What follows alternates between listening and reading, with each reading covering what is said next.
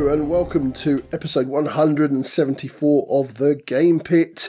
We have been on our travels and we've been up to the lovely Harrogate to AireCon, Ronan. We have been to lovely Harrogate and a little side quest to York at a certain point, and we have been enjoying 3 days of gaming hosted by Mark Cook and his fantastic team at the Harrogate Convention Centre. We've had a splendiferous time, Sean. This, as we always say, is a convention not quite like the other conventions we always go to. Yeah, it's not all about the buying and grabbing, although we do tend to do a little bit of that while we're there. Well, I do anyway. Yeah, well, let's not talk about us doing the grabbing. That was possibly poor phrasing, but okay. Yeah, it's all about chilling out. We always say it's the most chilled out con that we go to, and you can just relax, enjoy your gaming, meet people. It's a really nice time.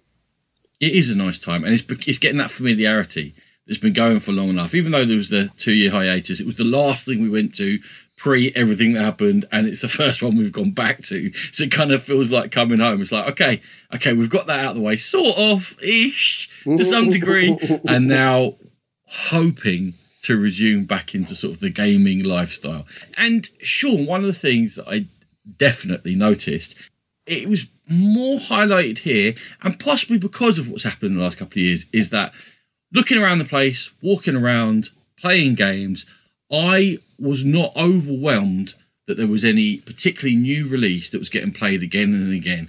Yeah, we'll refer to things like when Terraforming Mars came out. It was everywhere.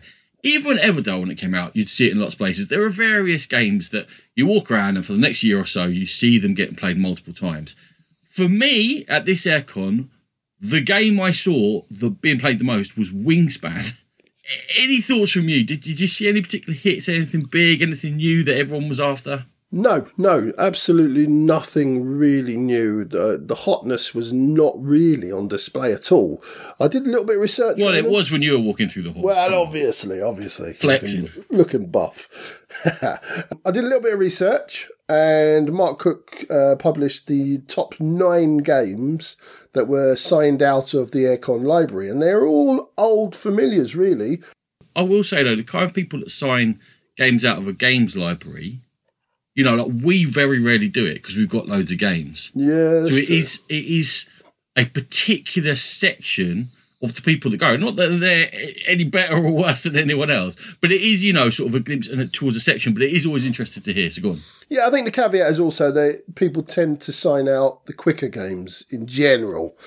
And games they can teach. Yeah, and games that they can teach. So number 1 was Clask, but I think that's a bit of an outlier because they had a massive Hold on. Clask. How are we starting with number 1? Number 9, come on, man. No, they're not in order. Oh. I don't have him in order. So what are you giving a number for then? All right. One of the games. One of the games. The first one I'm talking about is Clask. And I'm baffled. That's a little bit of an outlier because they had a massive Clask tournament at the thing. So I imagine people saw people playing it, or maybe they got them out of the library to play the tournament. Who knows? But there were lots of people shuffling their hands under tables. There was, and some of them weren't playing Clask, which was worrying. Anyway, Azul standard and Azul stained glass of Sintra, pretty standard. A bit more surprised by that, to be honest. But yeah, okay. The one that surprised me the most was Dice Forge. I thought that kind of had its day, but apparently not. Apparently loads of people were signing it out of the library. Is it hard to get? I don't think so. I had it and moved it on. I thought it was a fine game. It was good. It's quite fiddly because you have to make up the dice, don't you? And you have to kind of pry them off with whatever you can get your hands on. A tool. A tool. Where's your tool? Or a screwdriver. Where's your tool?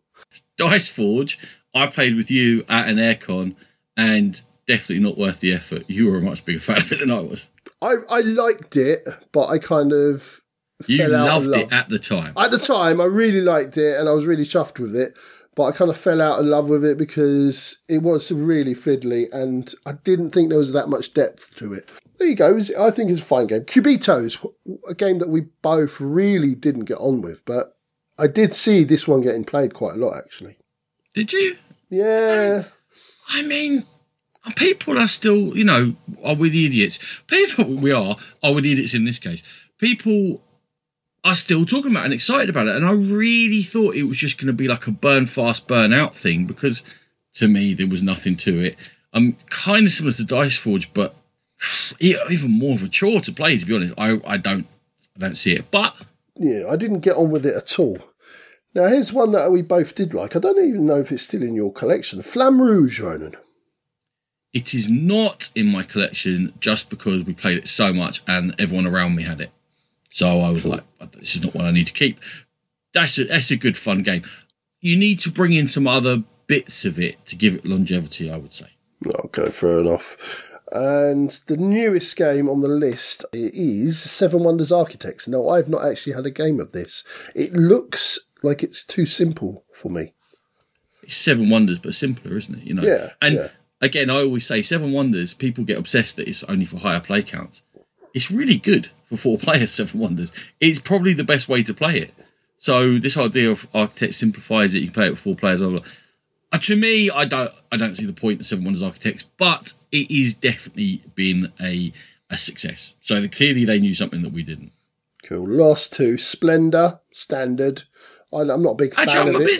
I'm a bit surprised by Splendor because there have been so many other games that work off the Splendor sort of idea that I thought maybe people would be moving across to them more, like kind of the way Dominion burned hot and then people moved on to other deck builders. But I'm guessing with Splendor, it's that thing that people know how to teach it. So they see Splendor, go, I can teach that. And everyone goes, oh yeah, I quite like Splendor. And that's why it works in those sort of environments. I think Splendor is almost like cyclical. Every now and again, a new group of players discover it and it kind of keeps coming around. And I think it was just going through one of its hot phases. I think it's always available in like Waterstones and stuff, isn't it? Yeah, that's it, so, definitely. I like Splendor. Splendor's decent. I never really got on with it. But yeah, I can see why people like it, definitely. And the last one, bit of a funny one, New York Zoo. I owned it for a short while, played it a few times and did not get on with it at all. I had no interest in it. Fair enough. It was just clunky, and why would you not play Barron Park? Oh, yeah. That's foreshadowing. Ah, there you go. Yeah, so they're the games that we saw play. Actually, I've got one more I'm going to throw your way. Dwellings of Eldervale. Maybe it's because it stands out, because obviously it's such a lavish production. But I saw people carrying it. I saw people playing it. I even talked to a guy in the hotel who was like really excited for his first game of it. And maybe because I like it so much, it stood out. But I just saw it. I saw it everywhere I went. I think that might be because you were looking for it. I think that's a game that people haven't had the chance to play with their mates or the people they see at cons or with bigger groups of people because of everything that's been going on. So I think that's one that people were waiting to say, oh, this is all right with 2 or 3 or whoever I can get together with, but I really want to play it with. Or, because it was quite expensive and hard to get hold of for a while, people said, oh, I've got that. Next time I see you, I'll play it with you. And it gathers such a name that it's actually stuck in people's minds. They went, right, it's AireCon. Do you remember we were going to play Dwellings of Eldervale? And they're like, yeah, we are. And it's a game that you would actually say, right, Saturday at 11 o'clock, let's sit down and play it. Because it gives that impression of being sort of a game that's worth building around. I don't think it is. I think it's much slighter than that, but it looks nice. It's definitely deceptive, but yeah, I think you've nailed it. So, Ronan, we did our usual pilgrimage across the road to Christie's Bar. It's pretty much standard. We have to do there. They get upset if we don't turn up and spend lots of money there. They have no idea who we are. Okay. No, they don't. But we were very surprised that our friend and designer Hakon Garda came across, and we were able to drunkenly question him about loads of games. We are, and illustrator of those games as well, apparently. Yes, I was upsetting him about my art taste in games. I was like, I like a game that tells a story.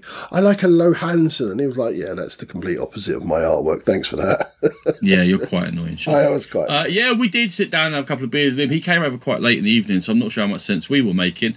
But it was nice to talk to him because after Streets of Villages, he's now brought out Moon. Yes, which was debuting at the show. Okay, also, he brought along with him was Dave, the owner and CEO of Sinister Fish Games, and he actually had a really interesting story about when he first started up. You know what saved his business, Ronan?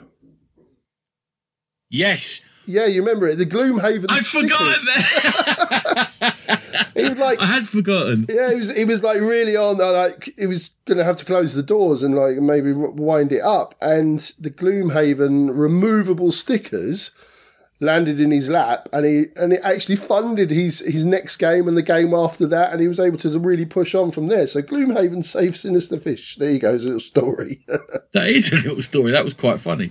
I had not forgotten that because I wasn't drunk when I was talking to him, so that's good. Well, okay, shall we actually talk about the games that we played while we were there? Yes, mate. We played some together. We played some separately, but we got quite a few done in the few days.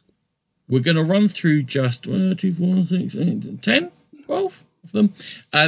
Again, following on from the theme, not many of the latest releases. So in 2 episodes' time, you're probably going to get more latest releases from us. But in this one, in keeping with sort of the feel of how we approach AireCon, we were playing some older favourites and naturally some quicker games as well. But I'm going to kick off with one that is an older favourite, but isn't a quicker game. It's one that I sort of made my game of the con by saying, can we please play this? Can we please play this? We got to play it a little bit earlier than expected, Sean. We did, because of a slight mishap. I misread the time that we'd booked Starship Simulator for the 5 of us, and we didn't get to do it, and I am still sorry about that. It's okay. Anyway, we played Cyclades earlier than we expected. It is from 2009. It is one of the Matago troops on a map game around an auction system in which each turn, each player is looking for the favour of a particular god. And that god will give them some aspect of what you need, either to create troops or create ships or move troops or move ships around these islands on the board. The board is modular for however many players you're playing with. You might be building up infrastructure. There are 4 types of buildings you can build. When you build 4 buildings, they become a metropolis. You need 2 of those metropoli to win the game, but just because you built it doesn't mean it's yours, because there are opportunities to attack each other. I hadn't played this in 5 years, Sean. 5 years is far too long a time for me not to have played Cyclades. It all came flooding back. I had to get out because I have got various expansions and add-ons and this and that, because I used to play a lot over the past 13 years. I had to kind of pick it apart and decide what the best configuration was for us, because I think you've played it before, I played it before, Rachel played it before, Natalie played it before and hated it, and Ellie had never played it before. I thought Ellie had played it. I thought she'd played it recently with you. But no, I haven't played it in 5 years. No, she's never played it. Okay, fair enough. Yeah, I tend to play this about once a year, by hook or by crook, because Matthew's got it, Luke's got it. We played it when we met up in Nottingham a few times. Have Mark and John got it as well? They probably do. They probably do. And yeah, it's an old favourite, and it's so good. And you kind of forget, even though I played it last year, you forget how good it is. How tense it is. Yeah. We played with Hades. The Hades expansion, to me, definitely improves the game greatly, because it stops it becoming too moribund and stuck on the map, and adds a little bit more movement in it, but in a very clever way that's temporary, so it can break a stalemate, but it won't break the game, because those troops then disappear. These undead troops, they appear in waves every now and then, and someone controls them. Oh, mate, I really loved it. I'm so glad that we got together and played it. I had so much fun. And unusually I won, which means I'm even happier. I blame your neighbours for that. Who are my neighbours? Natalie and Rachel were the ones. No blaming. That's just mean. Everyone was my neighbour. I went right across the middle to distract you all, and then went round there just to actually grab the stuff I wanted. I become everyone's enemy, so they all focused in the middle of the board, and then I was like, got that, grab that. Boom. It was gorgeous. It was beautiful. It just all fell in place. Mate, the best thing was, playing against Sean in any game, Sean will have the most money. No matter what, Sean will have the most money. At the end, I made a big bid, and they kind of let it go, because they were like, well, if he's bid that much, he won't have enough money left over to actually do the thing to win the game. So they let me win the bid, and I had tons of money left. I'd been hoarding and scrimping and saving and secretly all game. You were also left alone to do whatever you wanted up in that corner, because somebody had a fixation on what was it, forts? Oh, yeah. Rachel 19 Turtle. forts. Rachel Turtles in games, we know that. She establishes her defensive position and then she'll go from there, which gave me a little chance to... Oh, mate, I attacked everyone. I literally attacked everyone in that game. You all had chances. You were too busy putting all your troops... Sean, I've never seen this before in Cycling these. He put all his troops together in one army, would take an island, and then just march his troops off and leave that island undefended. But it worked because he kept having these undefended islands. He still had them 5-6 turns later. It was so funny. I nearly ran out of the chips that you're supposed to only really have one or two down on the board. Yeah, that never happens. It's happening. Yeah, I might. Didn't you have an island with 3 horns on it and no one took it from you? Yeah, until right near the end, the Rachel goes, "Oh, you know what? That's been free for the whole game. I might as well take it." But it was fun. I tell you what this game does is it draws you in. So my whole ethos for AireCon was I don't care about winning. I'm just going to play games, enjoy the crack, and meet people and talk to people. And I was like, I don't care about winning. I'm not playing any game to win this game. Halfway through, I'm like, I've got to win. I'm going to win this. I never attack Ellie in games. And she just left an opportunity. I was like, right, dink, sorry. She's 19, mate. It's time she just started getting attacked. It's time she learned. It's time to everyone forget about that. You were like, oh, I can't believe you put Ellie next to me. We're all next to each other. We're literally neighbours to each other everywhere over the board. I think it might have psychologically scarred her. She was telling her boyfriend at midnight that night. Daddy picked on me. Oh, bless her. Anyway, so that was Sick of These, an old favourite that I think went down mostly really well. Mostly. Next one, Sean. Yeah, so the game I was most looking forward to trying was the Loop from Catch Up Games Pandasaurus, designed by Maxime Rambourg and Theo Riviere. And what the Loop is, now, I'm going to have to defer to other people because I obviously can't tell what the deck builder is, but I would say it's a cooperative deck builder-ish type game. Would you say that, Ronan? Definitely. Deck building is a fairly decent part of things. There's a lot of movement, there's a lot of other things going on, but deck building is definitely one of the main mechanisms. Right, so you've got this rondel in front of you, and Dr. Foe is going to be trying to take over the world, and we are the agents that are trying to stop him. Now, how he's going to do this is dropping cubes into a really basic cube tower, and they're going to go into one of 3 spaces depending where it's pointing. And if he gets enough cubes in the area, he's going to take over that area, and we've lost one part of the game. The way he multiplies these cubes is by having agents on the board, and they're going to come out each turn in different areas. And the way we win the game is by manoeuvring those agents by use of our 3 cards that we've got to play each turn, and manoeuvring them out of the way, lessening his chances of getting cubes onto the board, and eventually doing various tasks that are all different, that are on the edge of the board. And when we do 4 of those tasks, we win. If he manages to take 4 of the areas, he wins. Ronan, I found this one really, really easy to get into. And the reason for that was, yeah, it's quite overwhelming when you start telling all the rules, but when you get down to the nitty gritty, you've got 3 cards and they are all you can do on that round.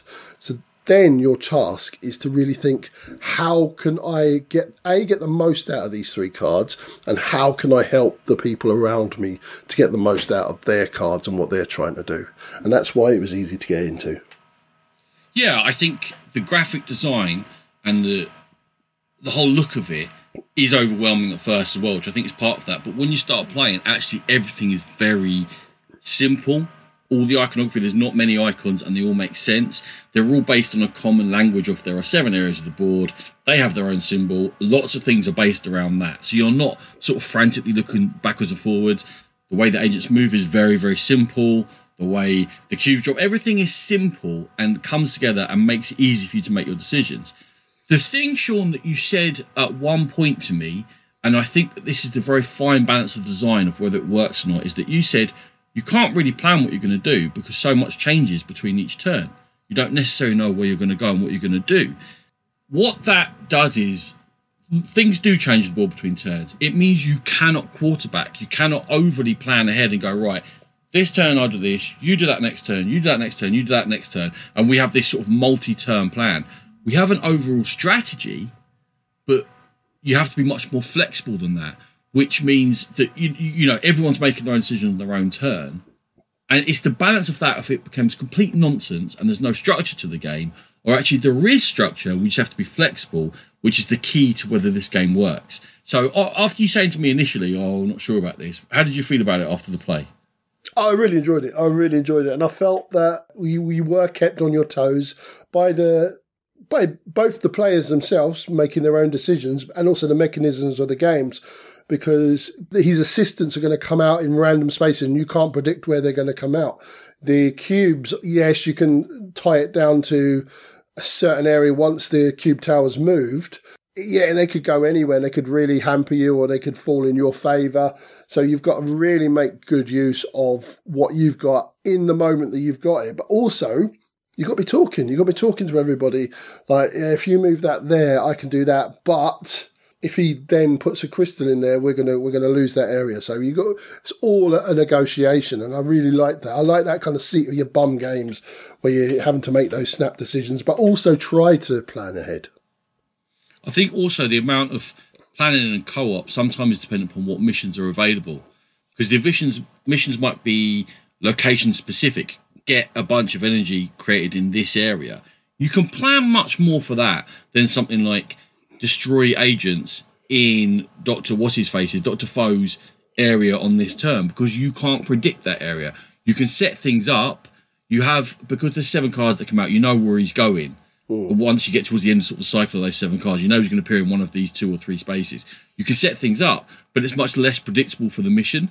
So I think depending on what mission you're going for also is going to affect that. And I like all of it, and I've only played it a couple of times. Mm-hmm. It comes with 4 different scenarios. We've played the basic scenario on the easiest setting. Thankfully, we've won both times. It was pretty close to the first one. I told you guys how hard it was. We did pretty good that second game. But the 4 of us pretty much smashed that. That was, I don't know how lucky we got, but we did really well. One thing I did notice that, and I did like, was that you start off, your character starts off focused on a certain type of task. So then you've got the choice of, do I diversify and be able to do more different stuff, or shall I really hone in on that? And that, again, is a conversation that you need to have with everybody. Like, I'm going to really hone in on being able to move the agents, if you can make sure that you can clear up those cubes and things like that. And I like that as well, because it kind of gives you a direction to start in, and it's up to you if you want to stick in that direction or move on. Yeah, I think the character you choose can sort of suit your play style as well. Yeah. Like Rachel loves to take that robot that gets a bonus for killing the agents, because she likes to do things on her own turn, and power up herself, because her view of co-op games is the more powerful I am, the more I'm helping the team. Whereas I have a slightly different view, and I like to be more sort of like a string puller and a massager of things. So I took the guy who's Mr. Time, he's Mr. T, and he has all move an agent here, move an agent there, give an agent something. And I can kind of sit there a little bit of like, oh, maybe if I move you there on your turn, you could think about that. And if I give you this, maybe that's a little combo that way. And I like that thing where I'm like, overseeing things and trying not to be too overbearing and a pain in the bum, but just sort of help things a little bit, keep an eye on everything. And I like that the different agents allow you to play in different styles. Yes, absolutely. So I think the Loop is a definite Game Pit favourite. The next one we're going to talk about is another newer game. This is Canopy. It's a 2-player game, 2021. Tim Eisner and Weird City Games. It's the game that came with no plastic components. I don't know if you remember, it made a little bit of a splash on that. I think that might be Weird City's sort of ethos, which is a very good thing. Yeah. Unfortunately, the game isn't a very good thing. I was wondering which way you were going to go, because I was looking at all the ratings and it was hard to find a bad comment about this. Oh, well, I'll stick in a comment then. Lack of real decisions is what they're saying. It looks lovely. It looks lovely. I like the theme. You are growing trees. That's sort of one way you're going to score points. Mm-hmm. You are collecting plants. There's only a couple of species. They score for having various amounts of them. And you're collecting animals, either come in pairs for points or they give you special powers, which is very handy. And you're trying to avoid the bad things that will kill your plants and kill your trees. And you're trying to also collect these things that give you extra cards. The way you're doing that is there are 3 piles, and on your turn, you look at the first pile of cards, you turn them all over, and you say either I want this entire pile of cards or I don't. If I don't, it goes down and 1 gets added to it. Move on to the second one. Do I want these or not? If not, put it down. Third one, do I want these or not? If not, put it down, add a card to it, and I've just got to draw a card from the top of the deck. So eventually those piles will grow enough, hopefully, that there's enough good stuff in there that you go, yeah, I want those. Or you might pick up 2 cards and go, yeah, those are really good, I like them, I'm keeping them. And then 1 card goes back in its place. So it's sort of a drafting whereby the piles grow and decrease, and when you give up on a pile, you're moving on.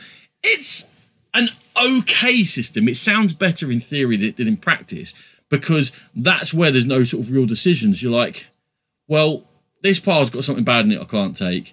Now this pile's got something bad in it I can't take, so I'm left to that 1 pile that I can take. And then no one wants, because the first 2 piles, they'll just keep getting added to for a while. And it's split into 3 phases, and they're quite short. So it's not long enough, really, for the pile to become good enough for you to take. When you take it in the end, you're like, ugh, it's not a good decision. See, this game, I think it's made us flip. It's Freaky Friday all over again. I think you've inhabited my body to get in this game. Because normally you see these games a mile off. Yep, style over substance, not interested in that at all. And I was not interested in this at all. And, yeah, you were the one that got it, which I was quite surprised at. Yeah, because we like a drafter. And it sounded quite interesting. And I was like, plus, no plastic. I'd like to support that. I'm gonna give you the big kicker, Sean. Go on. All right. The score was something like Rachel had 70 points and I had like 58. Mm-hmm. Something like that, all right? Yeah. On Rachel's last draft, so a card got put in the game that neither of us could see, didn't know what it was. She's turned over the pile. Oh, that's the 1 card we've both been waiting for. Right, scores, let's say 70 to 58, right? Give me how big of a point swing it was that she picked up that card from a face-down draw and I didn't. 20 points. 52. It was a 52-point swing.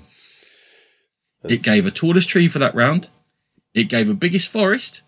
And it scored her for that tree, because we both built up really tall trees because loads of trunk cards came out. And you need to put a canopy on these trunks for them to score. And it's a multiplier. And the multiplier can be 0, 1 or 2, whatever. It was the only canopy. Loads of canopies came out early when we had no trunks. So they were just literally getting discarded and thrown away. We don't need them. There was no use to me. We couldn't literally play them. We got nowhere to put them. And then no canopies came out. All right, this is like not going to happen in every game. I understand that. If it's possible in your game to have a swing on 1 card, which is almost equal to all the points I scored in the whole game because of 1 card, if that's possible, something is wrong. And it is wrong. 50, like, she scored 26 points and I would have scored like 26 points with it, more or less. Sean, are you serious? Like, it wasn't great before that. It was okay. A 2-player drafter is hard to pull off. This doesn't really pull it off. If you see a card the other person wants, you're just going to take it. The dangers of disease and stuff were actually more dangerous than I thought, because you're drafting fewer cards than I imagined. So losing a couple of cards because you've got disease, whatever, is actually a problem. But that sort of a card swinging all these things, because you get a bonus for having most trees completed, which is obviously so zero-sum in a 2-player game, that you can build these massive trunks, and it's not good. It's not good. It's not a good game, mate. We are determined to play it one more time to see how it goes, because it was, I mean, the rulebook wasn't great either. It was easy to play. It doesn't take very long. It looks nice. All that is true, but that's just not acceptable. That's that. It's just that fundamentally your game is flawed if that can happen. Okay. Canopy. No. Moving swiftly on.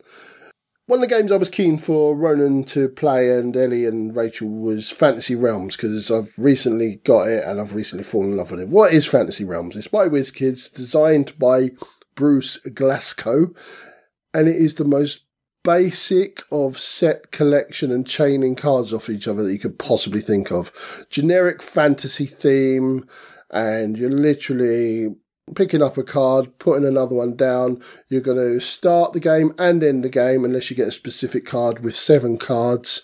and you're trying to just chain them together and they score off each other and some of them blank each other, so you've got to make sure that you don't have penalties that affect your other cards. And really simple premise, but I think it just works in that sort of 10-15 minute time frame that you play it in. And I'm not sure how Ronan thought about it, but I know Ellie absolutely adored it. She really did. She did. She really, really did love it a lot. What did I think about Fantasy Realms? Ooh. I enjoyed the game. Let's go with that. I enjoyed the trying to build the combos. I felt that after a couple of plays, already I was starting to learn more about what was in the deck. And the more I knew the deck, I think the more fun I would have with it. I would say the only drawback on it was it's completely solitaire. All right, someone's putting a card down. You might want it or you might not. Oh, 100%. They can't know if you want it. You're right. Yeah, you're and they can't know if you want it, and you can't know what they're going to put down. So with a lot of players, you are sitting there just waiting for your turn. And that's the only thing I can say against it, because I enjoyed the play, I enjoyed the idea, I enjoyed the taking risks. The other one thing, I'll just talk about another one thing. There are 7 one things, sure, but they're discrete and single things. Is that from knowing the deck, I would love that then I could see what you're picking up and start having in my head, so he might have that card or he might have this card, and therefore I might not want to put this one down until the very end and stuff. Do you know what I mean? Yeah. I think the more you know the deck, you can actually start picking what people have got, but not in the bigger player counts. And that was also my bugbear. Was the one thing I didn't enjoy about it was the really large player counts, because it goes up to 6, and we played it at 6, and I just didn't think it worked at all, because some people only saw 3 cards before the game was over. It's over too quickly. You haven't got any real control over your deck at 6 players. 5, a little bit more, but I would say the sweet spot for this is 4 players.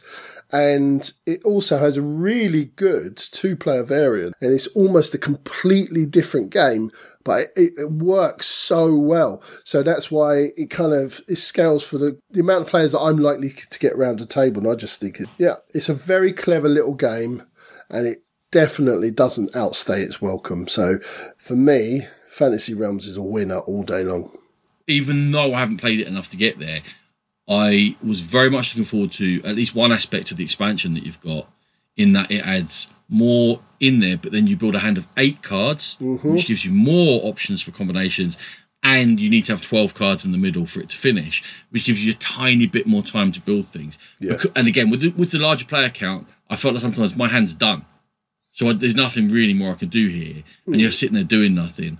Maybe with a slightly larger hand, there's a little bit more you can do, and you can make some of those cards, give it a little bit more and supercharge them a little bit more, because I might be sitting there going, you get plus 12 for every whatever, and really I can only get 1 or 2 more of them. I think you and Rachel would really like the 2-player, because you build your deck from scratch. You take from the deck, or you take the card that the other person puts down until you have 7 in hand, and then the sort of timer starts, and it's really interesting. If I didn't have I promised Rachel that I'd have this area of games in the living room. And then I've got these games that come up. These are the ones I need to play, and the rest of them are old favourites and stuff. If I didn't have approximately 40 games that spill over the shelf of games that are to play, I would have got Fantasy Realms. And I've kind of put in slight checks on myself. And then the Games Law weekly email comes out, and I go, oh! And Thirsty Meeples had a new Uwe Rosenberg tile laying puzzle game, and I got that.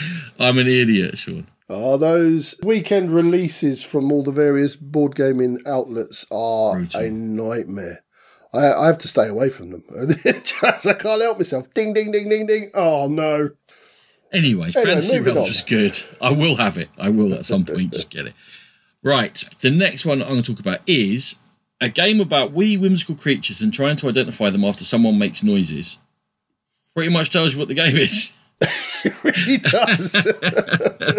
It's designed by Bez Shariari, publisher stuff by Bez, Inner Bind or Yogi, and various other games. Bez has a particular business model in which she creating these smaller games that come out. They're cheap. They're £1 print and pray, £5 for a little copy of it, and basically looking to get exposure and hoping that another publisher will pick them up. Now, I played this one, but I'm going to mention another one because it's just finishing on Kickstarter. You need to get in there quickly. This is a bunch of double-sided cards with pictures of monsters on, and you lay a certain number out, and then a person draws a number card, and it says, right, make the noise that monster number 3 would make. And no one else knows which one you're doing. And then you make a noise, and then everyone else has to guess which one. There's ways of scoring, basically, that you don't want everyone to get it wrong. The most popular one, people will score anyway, because that is a valid answer if everyone thought it was that one. But you score points if they, don't worry about point scoring, basically. We didn't. I'm sure some people would prefer to score it. Yeah. It's about sitting down and looking at pictures of monsters and making stupid noises. 100%. And it was, 100%. It was really funny. On Friday night, we went back to our house and just the three of us played it, Rachel, Lily and I. It's supposed to be 4 to 10 players, but it's fine. And we were wetting ourselves and arguing about... Yeah, that's got to be done. Dad, that hoot sounded like number 2. It sounded like number 2. It could be number 5. What? How do you know what number 2 sounds like? People clacking their teeth and growling and just, it was ridiculous and very, very funny. And that's kind of Bez's genius of her designs, is that they make you laugh and they make you do unusual things, but they don't make you self-conscious while doing it. It was really, really funny. There's not much more to say about it. Yeah, no, I backed this one on Kickstarter, so I've had it for a little while, and James absolutely adores it. And again, that is absolutely it. The point scoring went out the window fairly early, and we were just giving each other abuse. Like, that one, he's got massive teeth. Why didn't you gnash your teeth or do something with your teeth? Yeah, but he's also got a big arm, so I thought he might be able to... Oh, like, it's just absolutely, yeah. Abuse and laughing. And it's the hallmark of Bez's games, definitely. I have decided many moons ago that I don't like trick-taking games, but Ronan annoyed me enough, so I played The Crew Mission Deep Sea from Cosmos, designed by Thomas Singh, and although I wouldn't say I loved it, I didn't hate it as much as I thought I would. so it's pretty much more of the same. Most people, after the original The Crew, seem to think that this one's better, and I think it is. I think it's more intuitive for me anyway.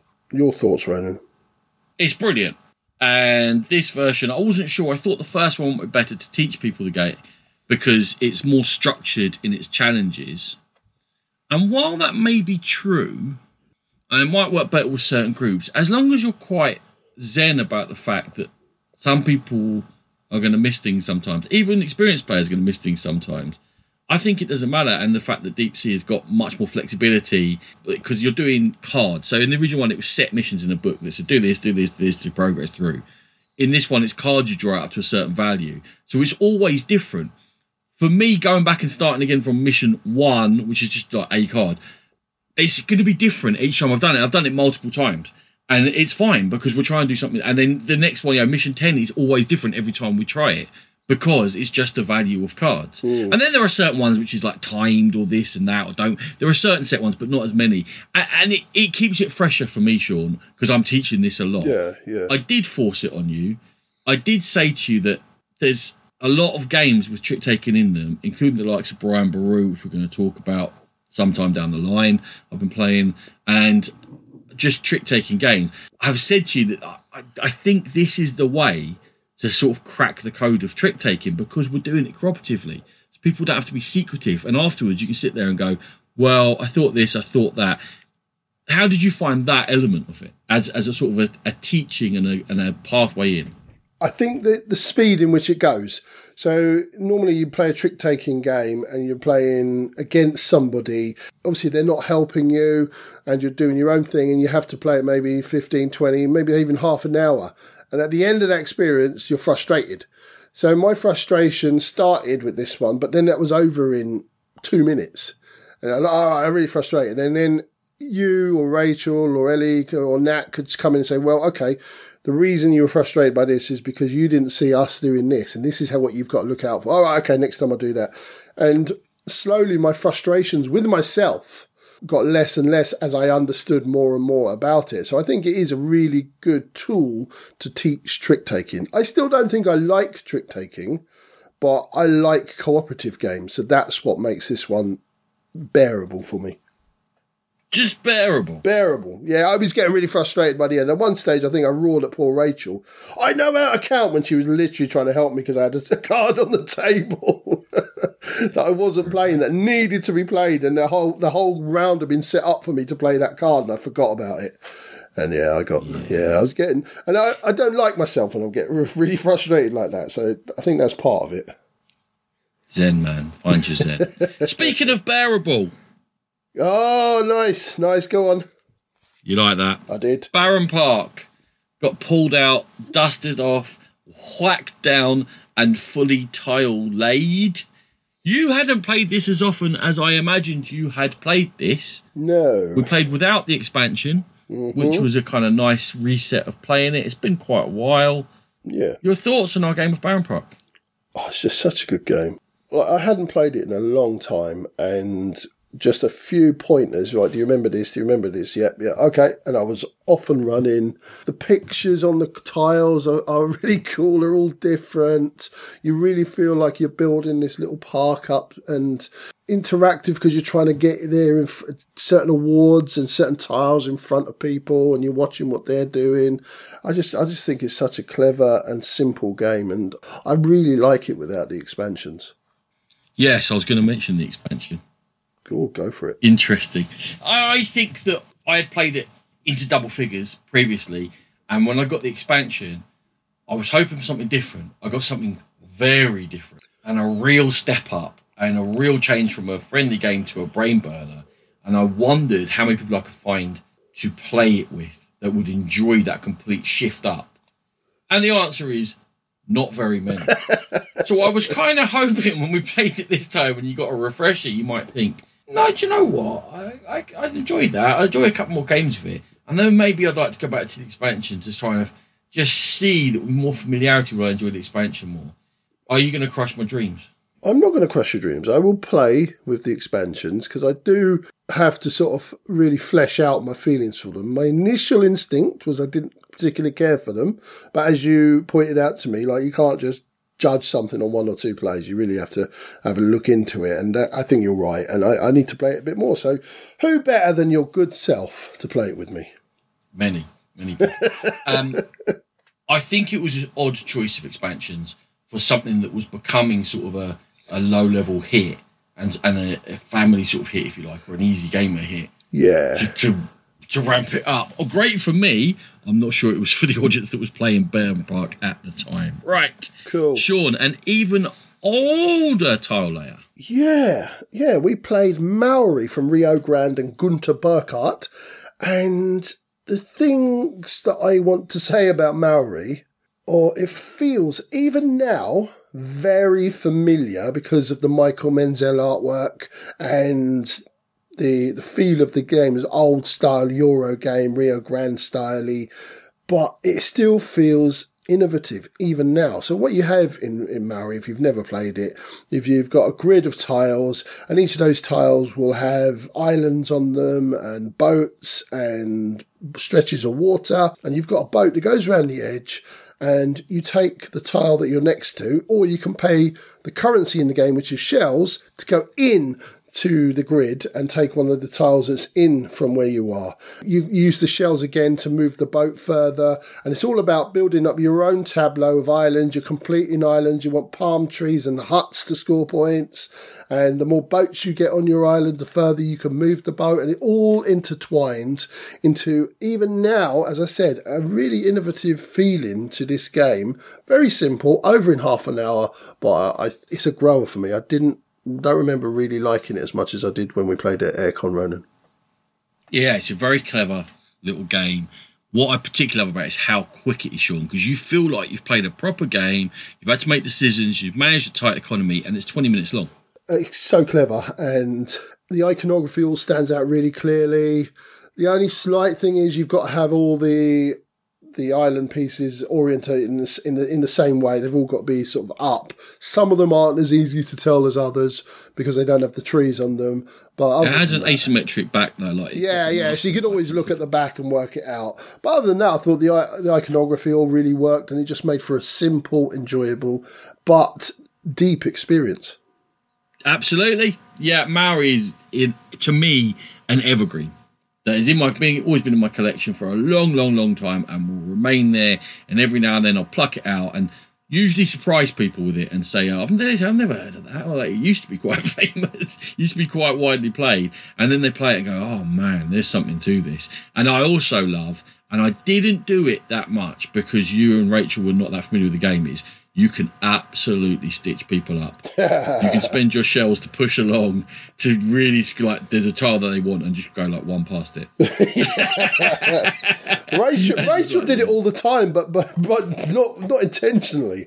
Yeah, no, just getting her own style. No. I mean, no, you can really screw with people. Yeah, if you collect shells early, that's like how I remember playing it back in the day with like Sir Tom Preston at London Board and being like, getting a few shells in and be like, but I was playing nice version. This time.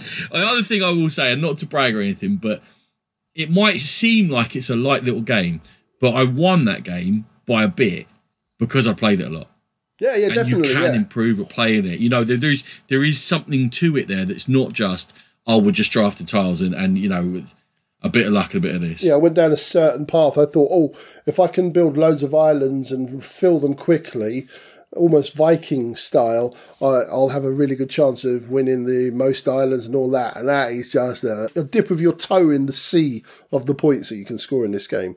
There's so many more points to be scored in other ways, so I will definitely play it different next time. But moving on to a game that you've never talked about, you don't like, and I don't know why you're bringing it up now. It's Rumble Nation. It is the bombing lick. It went over an absolute storm again. We played it with Luke Pride. He'd heard of it and never played it. I'm not sure Ellie had played it before. Maybe she had once or something like that.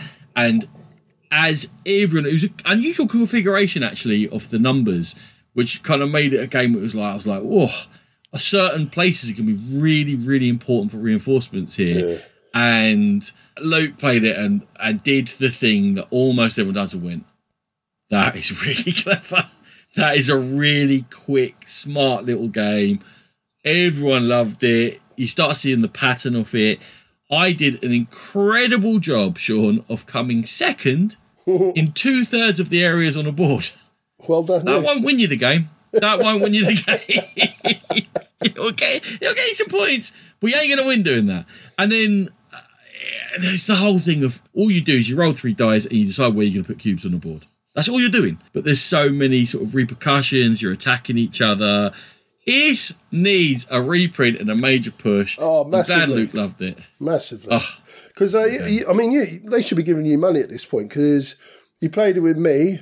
I was desperate to find a copy and I almost paid the money to ship it over, and I'm still sniffing at it. You played it with Matthew Jude, who immediately went out and found a copy for himself. You played it with Luke, who I know is trying to seek it out. So I think you're single-handedly pushing this game along. If I could, do you know what? If I was going regularly to London on board, I reckon I'd have 100 people looking for this game. Definitely, yeah. It's great. It's absolutely great. It needs a reprint. Someone out there, get hold of the rights to Rumble Nation.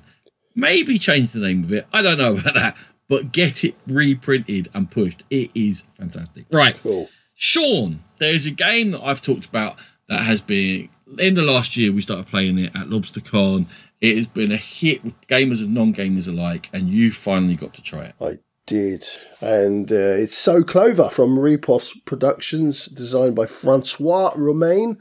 And it's a word game. It's similar to code names in that you're trying to get people to guess certain words. The way this works is you're going to put your 4 tiles out on your Clover board, and those 4 tiles, the outer rim of the square that they form, each side of the square will have 2 words. You've got to combine those 2 words and try and write one word that is going to describe both of them, and so that everybody is going to guess what those words are and orientate the squares in the right place.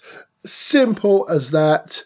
Such a funny game, but such a difficult game at times, because when you're trying to put 2 random words, like, I don't know, dinosaur water, like, whoa, I don't know. How do I do this? So you've got to really kind of think about who you're playing with, what they're likely to get, It's so clever. And it's so clever. So clever, so clever. And I really enjoyed it. And Ronan, it has replaced Codenames for me. Replaced.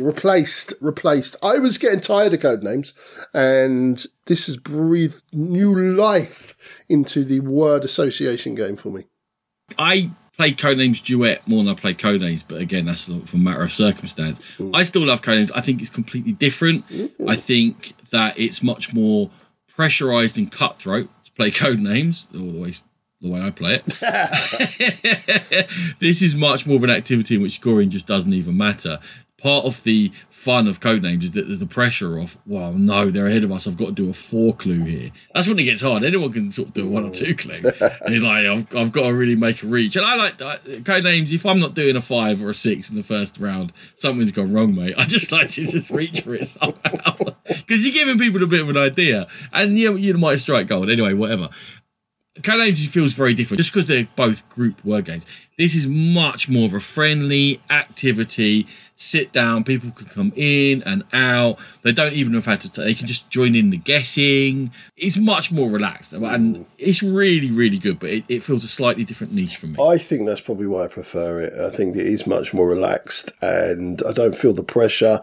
On top of that, from a slightly different angle, I think you have to be on your game to do this well, though, because I noticed a massive difference. So we were hungover on the Sunday when we played this game on the Sunday. We were shocking, the two of us, and Ellie wasn't great either. On the Friday when we played it, before we went out on the beer, we were all really on it and good, and we were chaining, and we were weird little words that we were like chaining to things, and people were getting, oh yeah, and it was brilliant. But yeah, not so good on the Sunday. Nothing was so good on the Sunday, including the having to pull the car into a abandoned hotel parking lot to have a little sleep. I was fine, like, don't get me wrong, I wasn't over the limit or anything like that. I'd eaten, it was quite late on. I was just a bit tired, man. I just had to sleep in an abandoned hotel. It was really weird. Okay, my thanks to Sean, Natalie, Rachel and Ellie specifically for making this a fantastic weekend, to Luke, who played a few games with us, to everyone else who played with us, to everyone we saw, our friends, new friends, old friends, and to Mark and his team for putting together another fantastic con. And my thanks to Ronan for bringing the lion's share of the games and doing the lion's share of the teaching for those games. So thank you for doing that. And yeah, thank you to all you guys for listening. As always, we are very proud members of the Dice Tower Network. Go there and to the Dice Tower itself for gaming goodness galore. If you wish to contact us, our email is thegamepitpodcast@gmail.com, and we're also on Board Game Geek in our guild. Pop along there. We really do like to hear from you. We're on social media. We've got a Facebook page, we've got an Instagram page, and we have Twitter @GamePit Podcast. And yeah, download the episodes wherever you download your podcasts, and if you can, stick us a rating. Brilliant. Take care, and we'll see you next time. Music by E. Aaron.